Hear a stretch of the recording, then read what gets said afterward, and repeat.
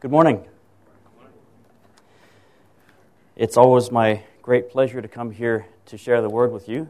I really do enjoy coming out to the Offisland Church, and I can definitely identify with Pastor Matthew with his wife being gone. My wife's gone about 40% of every month. But praise the Lord, he's answered one of our long-term prayer requests, and this coming year she's going to be home a lot more often. So that's great. When I was on training missions in the Army, the cooks would often deploy sometime after the rest of us. And in the meantime, our provisions were called MREs. An MRE, that stands for Meal Ready to Eat. And basically it comes in this little brown bag, and you open it up, and it's got a heating pack and things inside. And the labels of MREs always make these grandiose claims. They say things like, beefsteak with mushrooms and black beans, or turkey breast with gravy and potatoes, or jambalaya. And you think, well, that sounds pretty good. Well, then you open the package and you see what's inside, and the product generally does not live up to its claims. With your eyes closed, for example, you would not be able to tell the difference between the beef and the turkey. We all did our best, especially to avoid the dreaded black bean and rice burrito, which you can imagine, they have a shelf life of 10 years. The reality of MREs is that despite their claims, they leave you with a bad taste in your mouth, and generally, I usually got a stomach ache. So it was that whenever the kitchen truck showed up, we were all very, very thankful for real food. And every soldier that you meet will also be very, very thankful for a home-cooked meal. Now, a lot of people think that choosing God means giving up the things that they enjoy, the things that bring them pleasure. But the Bible says that like MREs compared to a home-cooked meal, so the joy and pleasure of life apart from God compares to the lasting joy and true pleasure with Him. Psalm 16 illustrates this truth very well. So if you have your Bibles, I would encourage you to open them up to Psalm 16, and I'm going to go ahead and read that. Psalm 16 is a miktam of David, as it says.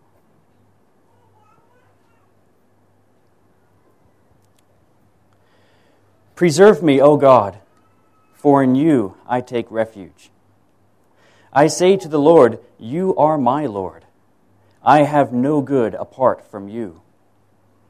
As for the saints in the land, they are the excellent ones, in whom is all my delight. The sorrows of those who run after another god shall multiply. Their drink offerings of blood I will not pour out, or take their names on my lips. The Lord is my chosen portion and my cup. You hold my lot. The lines have fallen for me in pleasant places. Indeed, I have a beautiful inheritance. I bless the Lord who gives me counsel. In the night also my heart instructs me. I have set the Lord always before me. Because He is at my right hand, I shall not be shaken. Therefore my heart is glad, and my whole being rejoices. My flesh also dwells secure, for you will not abandon my soul to Sheol, or let your Holy One see corruption. You make known to me the path of life. In your presence there is fullness of joy. At your right hand are pleasures forevermore.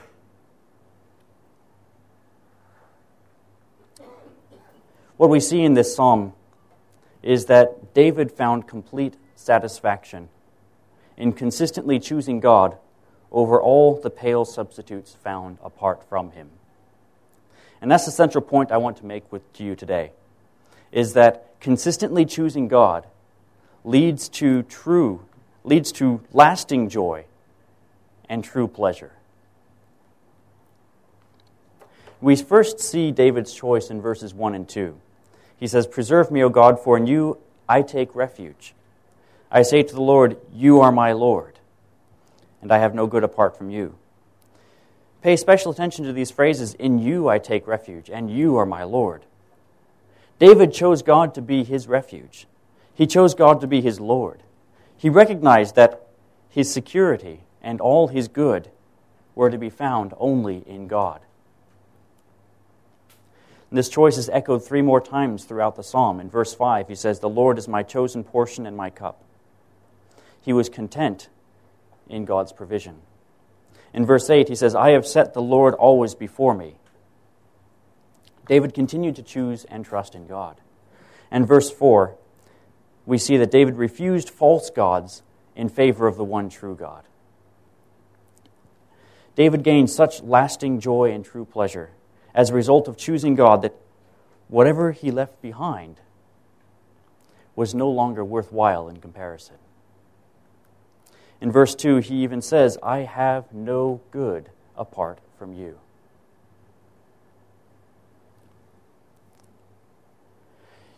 You will never truly be satisfied and filled with joy by anything other than God. And once you have found real joy and pleasure in God, it will make whatever you gave up to choose him seem much less worthwhile. Why is this so? Well, it's because God made you that way. Have you ever heard that question, what is the meaning of life? We've heard that question. Actually, I think that question is somewhat meaningless. A better question might be, what is the purpose of life? What are we here for? Or as the Westminster Catechism asks, what is the chief end of man? And the answer that you're supposed to give then is to glorify God and to enjoy him forever.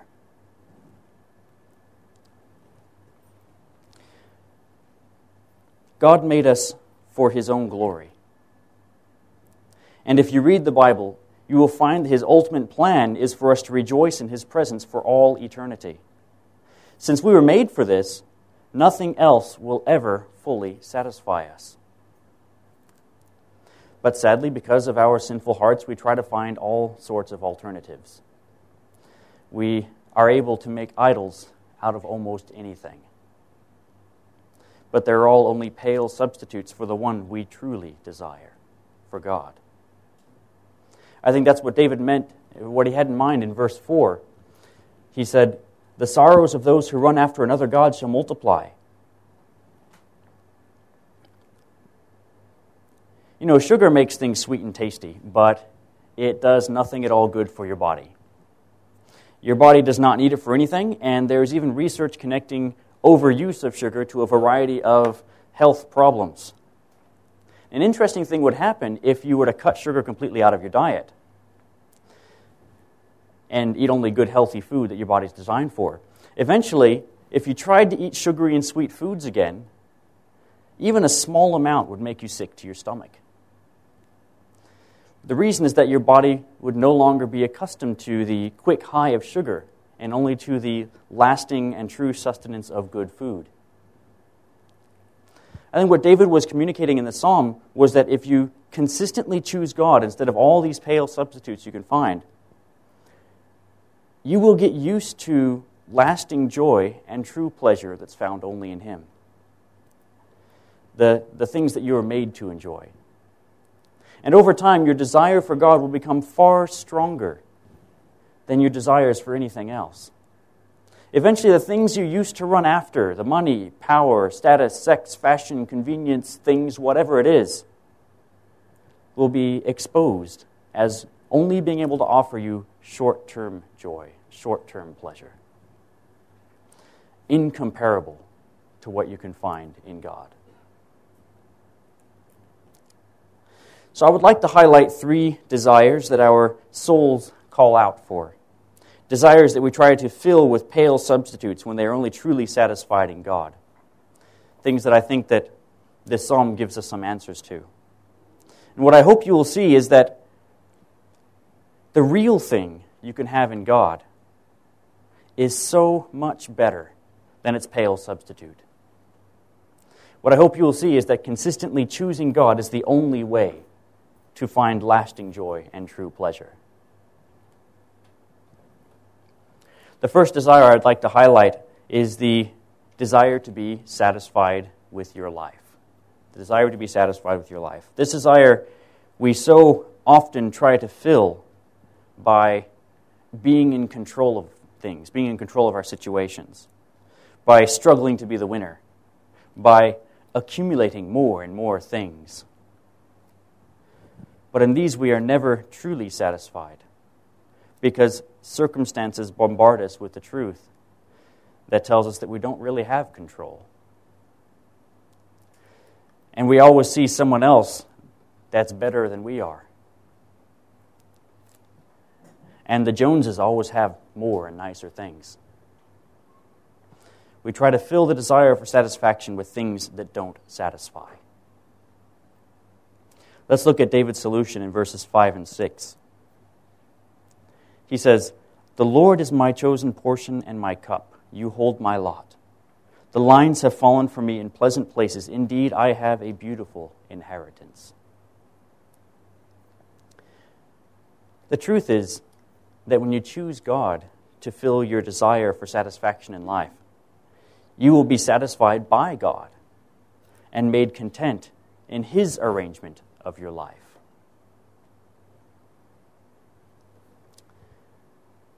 We see an interesting phrase in verse 5. David says, "You hold my lot." A lot was a way of deciding. By way of illustration, I grew up with 4 brothers. And naturally, we would sometimes be unable to decide for ourselves who got the last slice of pizza, or who rode in the front seat of the car, or who had to wash the dishes at the end of a meal. We were just incapable of deciding that for ourselves. And so we would all have different opinions about these things, and the only way to resolve the matter was by flipping a coin.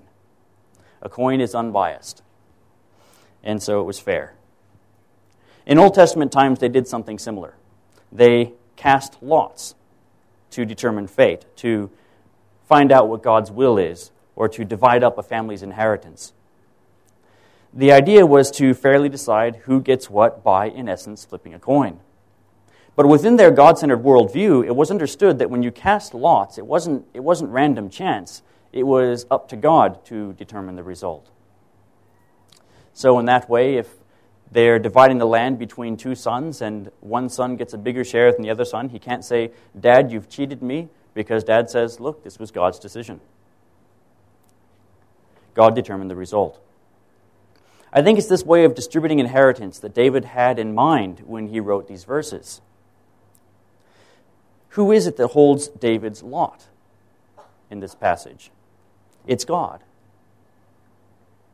And what is the portion chosen by his lot? See, they would cast the lot to find out what portion you got. The portion chosen by the lot, again, it's God. And then verse 6 is really a parallel of verse 5 that adds in David's emotional response to this. He saw God's direction and arrangement of his life. He recognized that with God in charge, the only way his life could go was toward God. And he said, "Indeed, I have a beautiful inheritance."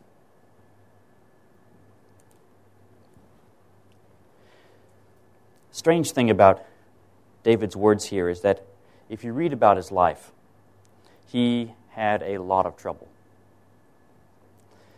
Some of the trouble he even brought on himself. He had one of his sons try to take over the kingdom from him. He got into a whole lot of trouble when he was on top of a roof looking where he shouldn't be looking. So how is it then that he's able to express such profound satisfaction in God and be so content with his life? I think the root of David's contentedness was accepting that God is in control. From there, he would have been able to see that God could use all the events of his life to develop him into a more godly person. Essentially, God was steering the boat of David's life back towards God. In Western cultures especially, we have this very strong focus on being self-sufficient, on being the master of our own destiny, and even having the most toys. We move out of our parents' homes as early as 16. We applaud the man who does things his own way no matter what anyone else says. We especially worship the 35-year-old billionaire and with his massive house and fast cars and his nice things. The problem is that both self-sufficiency and control over our own destiny are nothing more than illusions. They're not real. Those who have power and wealth only have it by God's allowance. And all the nice things in the world will only ever offer you a very, very short-term joy. Part of choosing God is accepting that He is the Lord of your life. He, rather than you, is in control. It's, instead of struggling against Him, moving with Him. It means submitting yourself to Him instead of struggling against Him. There is great satisfaction to be found in God's presence and great peace to be found when you let go and let God steer your boat. When you allow yourself to be completely satisfied in Him. God's rightful place is on the throne of your life. So consistently choosing to be satisfied by God and to be made content in His arrangement of things is how you find lasting joy and true pleasure in your life. Being satisfied by God and made content in His arrangement of things. The second desire I would like to highlight is the desire to make the right choices. Desire to make the right choices. We all know that life can be difficult to navigate. We are consumed sometimes with worry about what the best decision is to make. Or, is it right or wrong for me to do this or that? The amount of confusion people have in life is attested by the mountains of self-help books that are available to us today. The world has advice for us on every topic, from how to get rich to what we should think is right and wrong. Hardly a day goes by that the world does not replace old advice with the complete opposite new advice. So how do we sort through it all? David said in verse 7, I bless the Lord who gives me counsel. In the night also my heart instructs me. King David called God his counselor. And a good king knows that he doesn't know everything, and so rulers then as now have counselors. That is, people who advise them and instruct them so they are able to make wise and informed decisions. David knew that the best possible counselor was not any of the wise men in his kingdom, but God who made him and who established his kingdom. When you choose God to be your counselor, you can take great joy in the confidence that God's word is right. His advice on how to live in this world is the best you can get. You can be thankful for God's counsel. Think about it this way. If you have a car made by the Honda company, and you want advice and instruction on the best way to use and maintain this car, who do you go to for advice? Well, you go to somebody who works for the Honda company. Obviously, they made the car. So let me ask you this. Who made the world? Who sustains it even now by His almighty power? Who made you? If you need advice and instruction about how to live your life or what's right and wrong, to whom should you go? You should go to God, who made you, who made the world. Obviously. So why are so many of us still wasting time with pop psychology or self-help and world-originated wisdom when the real thing is available to us in God's Word? God gave us His Word. His Word will give you the best, most solid foundation for living righteously and well that can possibly be had. On top of that, it is only by knowledge available through the Scriptures that we're able to put our trust in Jesus and be saved. Praise God that He has not left us to wander about in the darkness. Praise God for His counsel. I have to admit that when I was studying for this sermon, the first thing I noticed about the next phrase of verse 7 was that in Hebrew it doesn't say heart, it says kidneys. And so apparently when ancient Israelites thought of their inner being, their kidneys came to mind. And if you read this passage in Hebrew, it says, "In the night also my kidneys instruct me." Well, I thought that was kind of funny. But David's point was that his inner being instructs him at night. Wondered what that sort of meant. Well, have any of you ever been so caught up in a book that you just read the whole thing from beginning to end without stopping? I did that when I was in high school with the Lord of the Rings trilogy. I just read them all. It took me 3 days to read all the books. What happened when I tried to go to sleep at night? I dreamed Lord of the Rings. Or have you watched a whole TV series at once without stopping? What happens when you try to go to bed at night? You dream about that TV series. You find your mind so saturated with it that it's still with you all night. I think that's what David was talking about when he said, "In the night also my heart instructs me." It's that he was so saturated, he had so saturated his mind with the law and wisdom of God's Word that even while he was in bed at night, it was still with him, still instructing him, still filling him with joy. I believe that we are meant to be that saturated with God's Word that it's still with us even in our sleep. This is what it means to choose God as your counselor.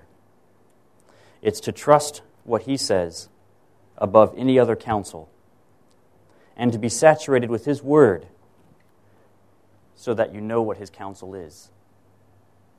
There's a great passage in the book of John where Jesus is praying for His disciples, and He says that the Holy Spirit will come and remind them of everything that He said. Well, that's great.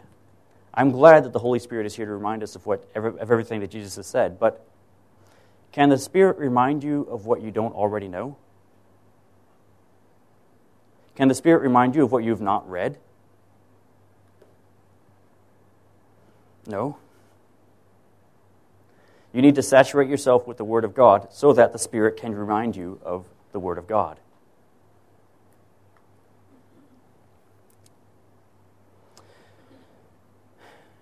You'll find that what God says often flies in the face of much of the advice and life instruction that you can find in the world. A necessary consequence of choosing what God says is that you will be different. You will have different views. You risk being laughed at, being called intolerant, in some cases being hated, being avoided, some places even being arrested. But by choosing God, you will have to give up much of the world's counsel. But you will find that the world's counsel is actually just a pale substitute for the wisdom that God has made available to us in His Word. In place of the constantly shifting advice of the world, the stumbling around in the darkness, for whom today's sin is tomorrow's paraded value, you can choose the unchanging wisdom and knowledge of God. Only God's wisdom can help you make truly good decisions. Only His counsel can lead you to lasting joy and true pleasure in life. And so David says, "I bless the Lord who gives me counsel."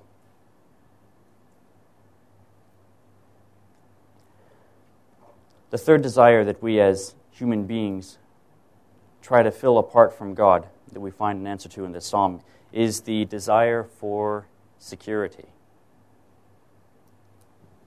Desire to be secure, to be okay.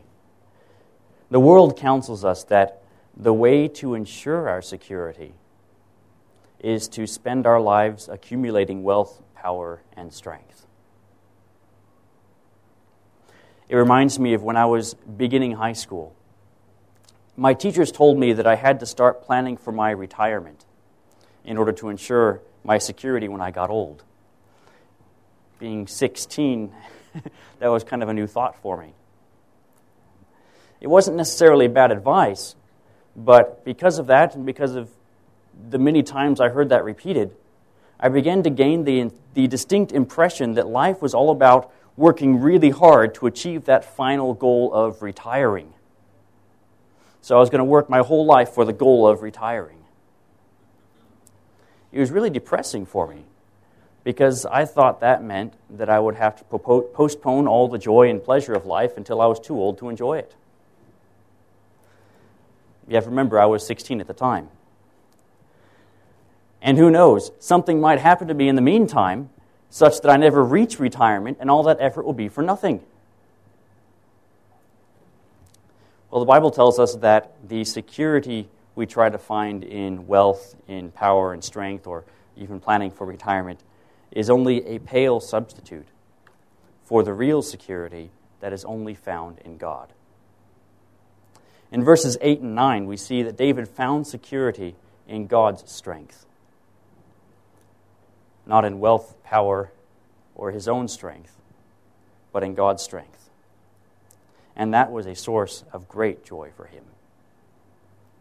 He says, I have set the Lord always before me.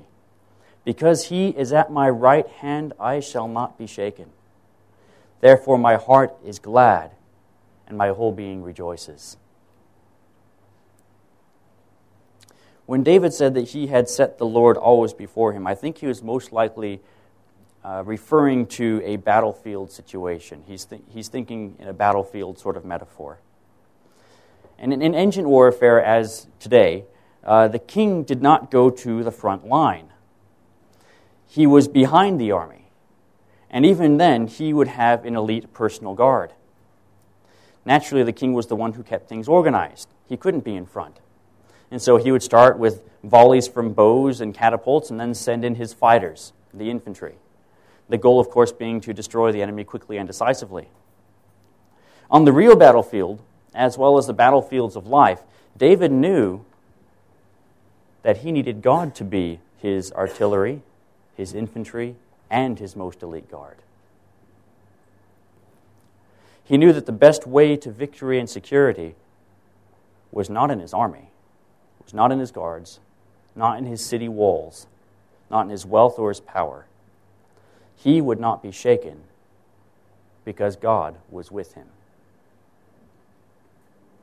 Now, most of us don't have to go out and fight battles, but we do still have this desire for security and this need for security. We are advised by the world to build up walls with education, with good jobs, with wealth and power, armies of lawyers, doctors, and investors to secure us. They tell us that if we have these things, we will be secure. I'm not saying that these are bad things. On the contrary, they can be blessings. But they cannot be relied upon for your permanent security. In the way the world economy works today, I met a taxi driver who had a computer engineering degree. I met a car washer who had a business degree. I even, at one point, met a trafficked woman who had a master's in psychology. I've seen the news of one of the wealthiest men in the world whose wealth was no avail against cancer. I've seen powerful rulers dragged out of their palaces and killed in the street.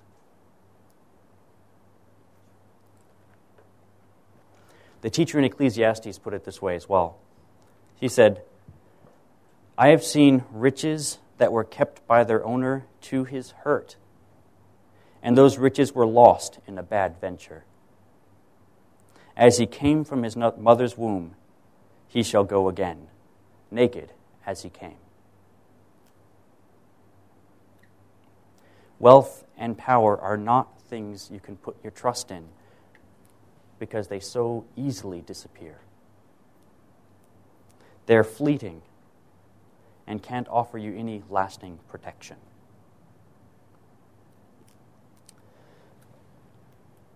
The first class goes down with the rest of the airplane. If you think about it, why do we desire security? It's because the world seems so unpredictable, and we're unsure of what's going to happen next, and that worries us.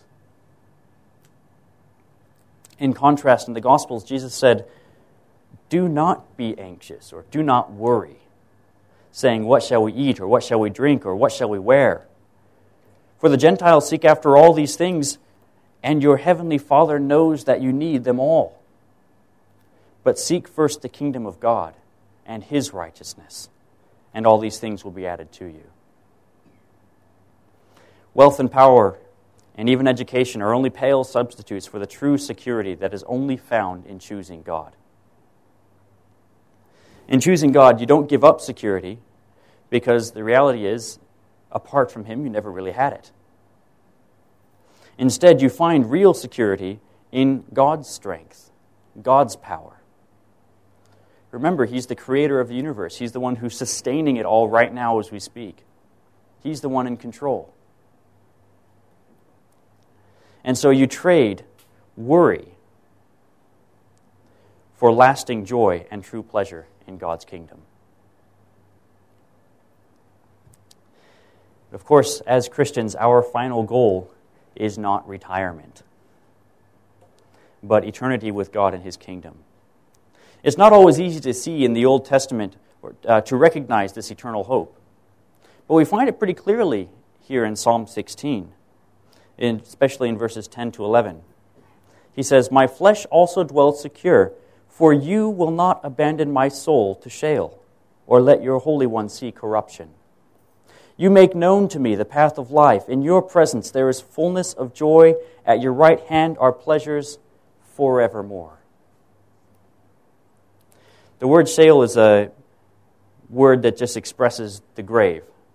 And the word and then decay or corruption, it's like the pit. It's basically a metaphor for being buried in the ground. It's worth noting that the apostles cited this psalm, actually in Acts 13 that we just read before we started, as being fulfilled in Christ and as the expectation of believers in Him. When we read this, it's important to keep in mind that David wrote this psalm around 1,000 years before Jesus was born. It's hard to know exactly how much David understood about our eternal hope, but what we can see was that he knew enough to have faith that God would not abandon him to the grave. To know that death would not be a permanent situation. Instead, he would experience fullness of joy and pleasures at the right hand of God forever.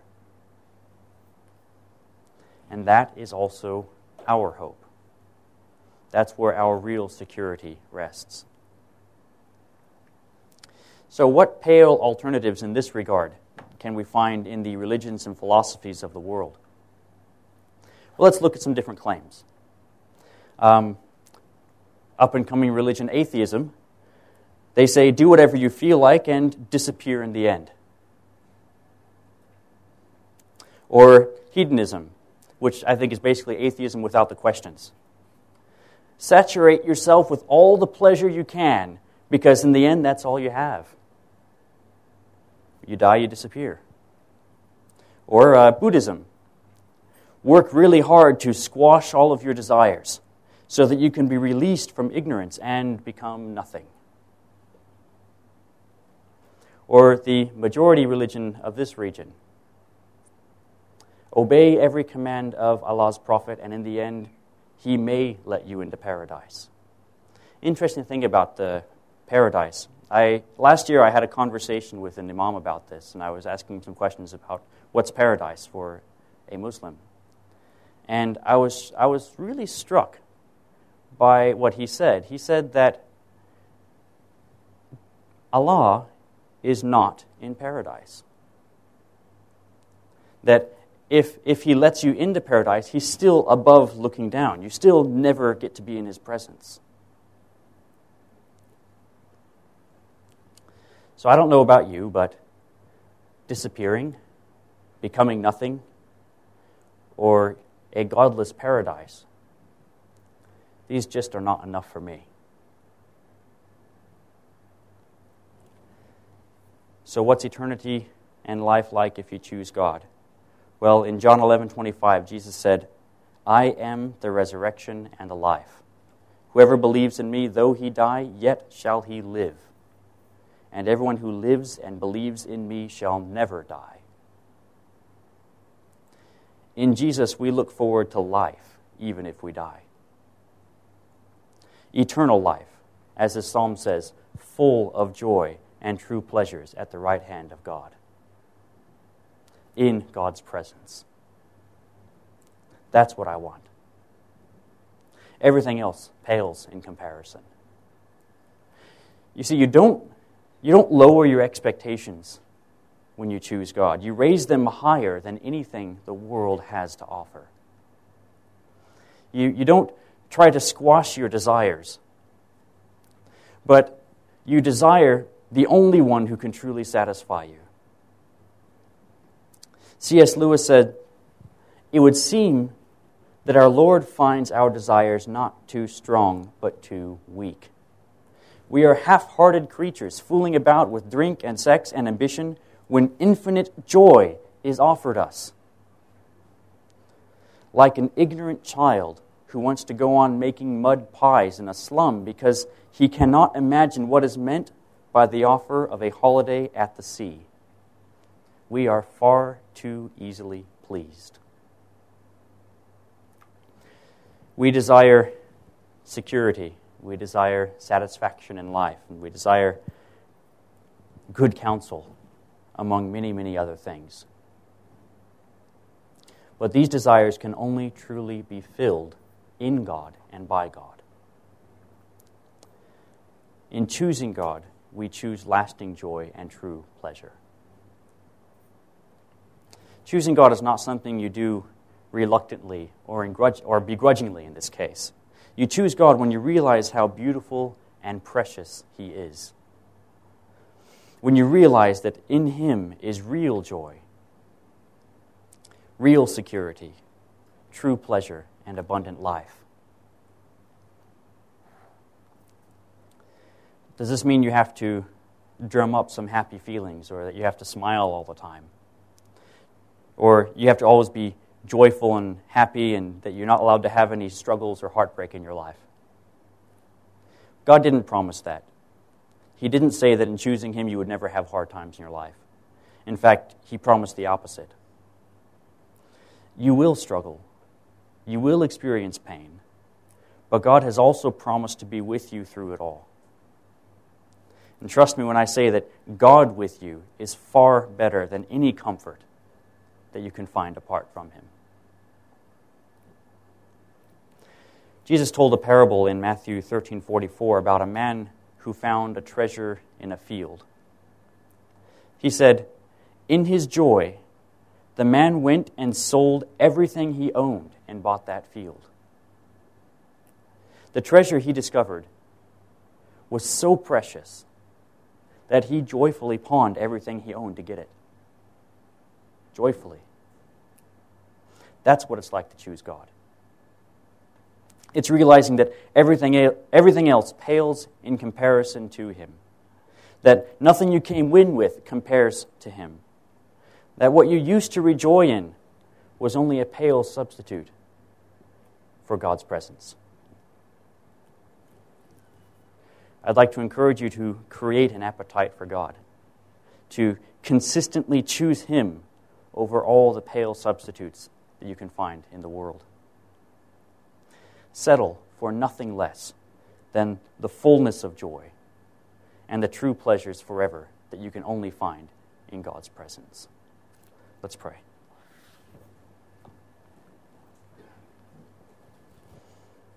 Heavenly Father, we thank You so much for Your word, that You reveal Yourself to us through it, that You teach us how to live, and show us what's right and wrong.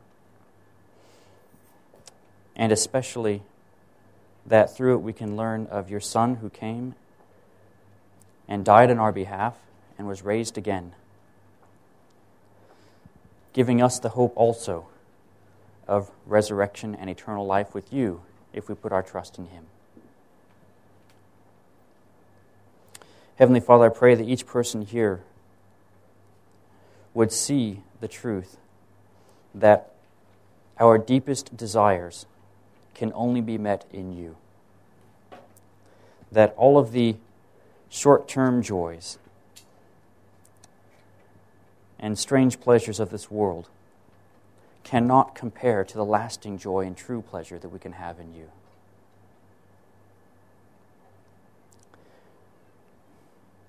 Pray these things in Jesus' precious name. Amen.